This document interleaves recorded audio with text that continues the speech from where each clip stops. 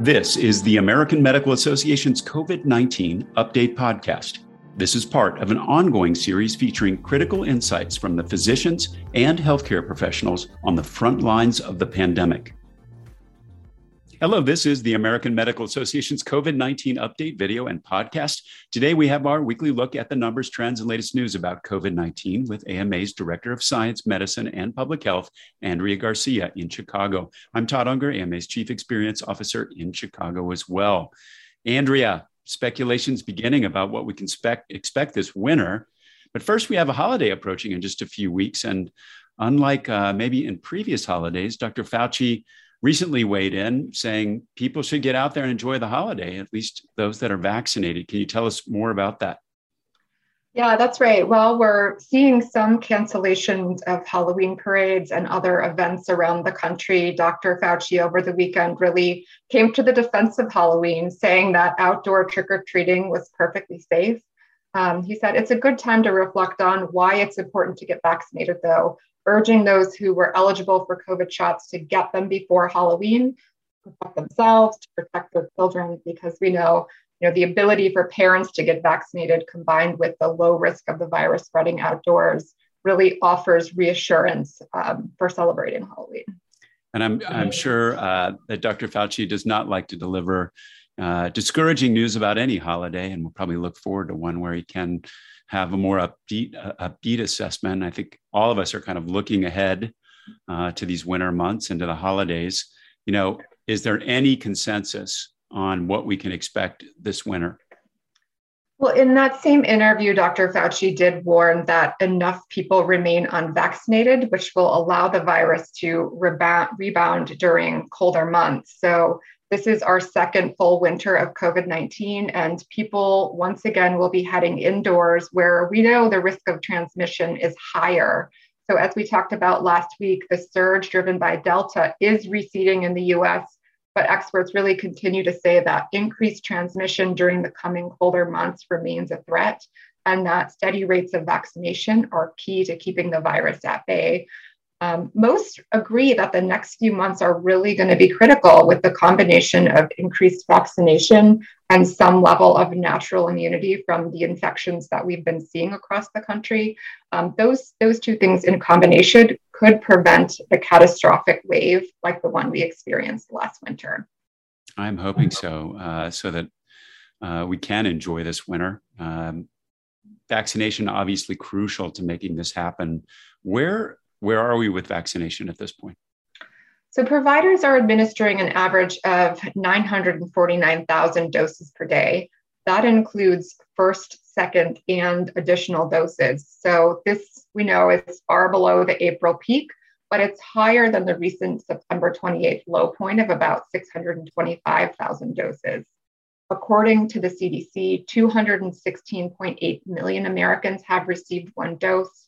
That's just over 65% of the total population. And of those, 187.2 million are fully vaccinated. So we're at about 56.4% of the population. So the CDC is estimating that 7.79 million people have received a booster dose, which is a pretty significant number. Is there any indication that as we look at kind of that increase in doses that because of the Delta variant, because of just, constant news about the benefits of being vaccinated, that we're finally seeing some of the vaccine hesitant beginning to change their minds? So, yeah, surveys from the Kaiser Family Foundation have shown that many of the recently vaccinated did so out of fear of the Delta variant. We've seen almost 40% of the newly inoculated respondents sought the vaccine because of the rise in cases. And more than a third said that they became alarmed with the overcrowding in local hospitals and the rising death rates. Now, it's interesting because we're proceeding to a point where we've got people getting booster shots, and then we still have people on the other end of that who are unvaccinated. There's been some discussion about boosters complicating, efforts, at least around communication. What is it that's behind that? Yeah, so despite the initial bump that came with the surges caused by the Delta variant, the number of eligible people still weighing whether or not to get a COVID vaccine has sharply dwindled. The remaining unvaccinated population, we think, is more the hardcore vaccine refusers. They're not hesitant. Counseling isn't going to sway this group. So the arrival of boosters is making efforts to convince some of these people even more difficult. In September, the Vaccine Monitor survey from Kaiser Family Foundation found that 71% of unvaccinated respondents said the need for boosters indicated that the vaccines were not working. We know that's not the case, right? We know that the vaccines are preventing severe illness and death, but experts in vaccine behavior fear that the country is starting to bump up against that ceiling of persuadable people. And unfortunately, that ceiling is significantly lower than the threshold needed for broad immunity from Delta and also possible future variants. But that's really frustrating news. I mean, so on one end, you're going to have a group of people who are, hardened in terms of their resistance. And on the other end, what I call the max vaxxed crowd who have received their boosters. We still have a lot of work ahead of us. On a more positive note, the number of people eligible for vaccinations is about, or could be soon to increase. There was a movement last week on the Pfizer vaccine authorization for children. Can you tell us where that stands now and what it could mean for our overall vaccination efforts? Yeah, so Pfizer asked federal regulators last Thursday to authorize emergency use of its COVID-19 vaccine in children ages 5 to 11. We know that that could help protect 28 million people in the US. The company is submitting data supporting this change to the FDA, and the FDA has promised to move quickly, and they've tentatively scheduled a meeting of their advisory committee on October 26th to consider the application. An FDA ruling is usually within 24 to 48 hours of its advisory committee's recommendation. So that would be the end of this month. And then the CDC's advisory committee on immunization practices would consider whether or not to recommend vaccines in this younger population. And that meeting is scheduled for November 2nd and 3rd. We know that this could be a huge game changer because children represent such a large portion of the population. That would be a pretty amazing development just after Halloween. And we'll look forward to continued coverage of the developments there. You took care of the nation. It's time for the nation to take care of you. The AMA stood by America's physicians and patients during the pandemic, and we're not stopping there. We're fixing prior authorization, leading the charge on Medicare payment reform, supporting telehealth, fighting scope creep, and reducing physician burnout. It's time to rebuild, and the AMA is ready. To learn more about the AMA Recovery Plan for America's Physicians, go to ama-assn.org/time to rebuild.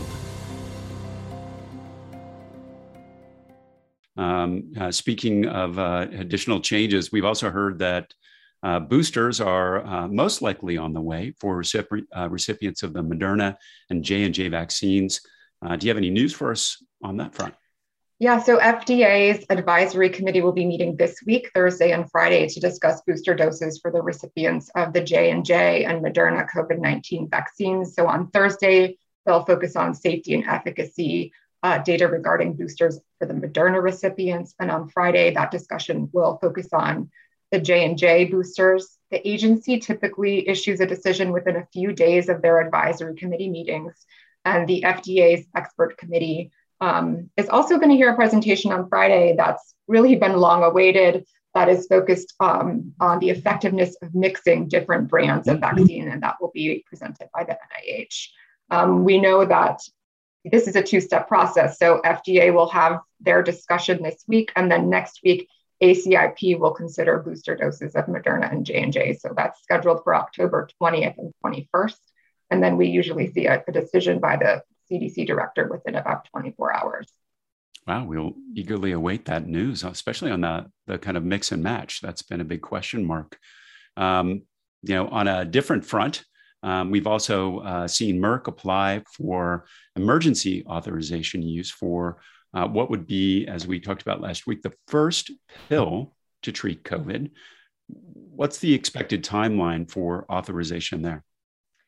So Merck said on Monday that they had submitted an application to the FDA to authorize its antiviral pill for emergency use. We talked last week about how this would be a convenient, relatively inexpensive treatment that could reach many more high-risk people than the current monoclonal antibody treatments. We've heard that when the Biden administration they're preparing for an authorization that could come within weeks. Senior administration officials have said that the pill would likely be allocated to states, similar to the way vaccines are allocated, and then states would distribute the medications how they wish, so through pharmacies or through doctors' offices.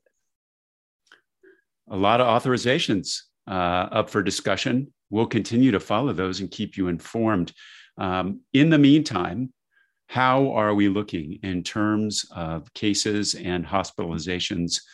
Are those rates still going down like we started to see a trend last week? Yeah, so nationally, the country is averaging below 100,000 new cases daily for the first time since August 4th. The average of 97,933 cases is down about 20% from 2 weeks ago. And the new daily deaths are down 14% to an average of 1,770. However, COVID caseloads do remain high in some parts of the country. So when we look at North Dakota and some of the western states like Wyoming, Montana, and Idaho, where vaccination rates are relatively low, some of those states and some of those areas are really having to ration healthcare and send patients to distant hospitals for treatment. I saw a post from Dr. Tom Frieden, former CDC director and frequent guest on our COVID-19 update, that said, it is fallen below that 100,000 mark, but let's be clear. That's a lot of people still.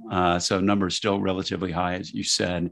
And, in particular, some of those states that you mentioned are still in pretty dire territory. North Dakota being one of them that's really struggling right now. Anything specific you want to share regionally there?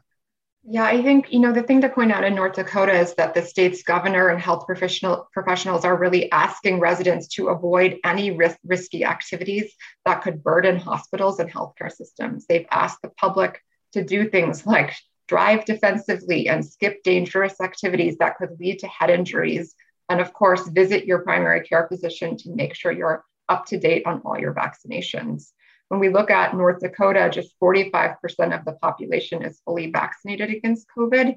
And when we look at that compared to the nation at 56%, we know that those low vaccination rates have an impact. We'll keep an eye on that there. Get vaccinated, folks. Finally, any additional messages from the AMA this week that are of note?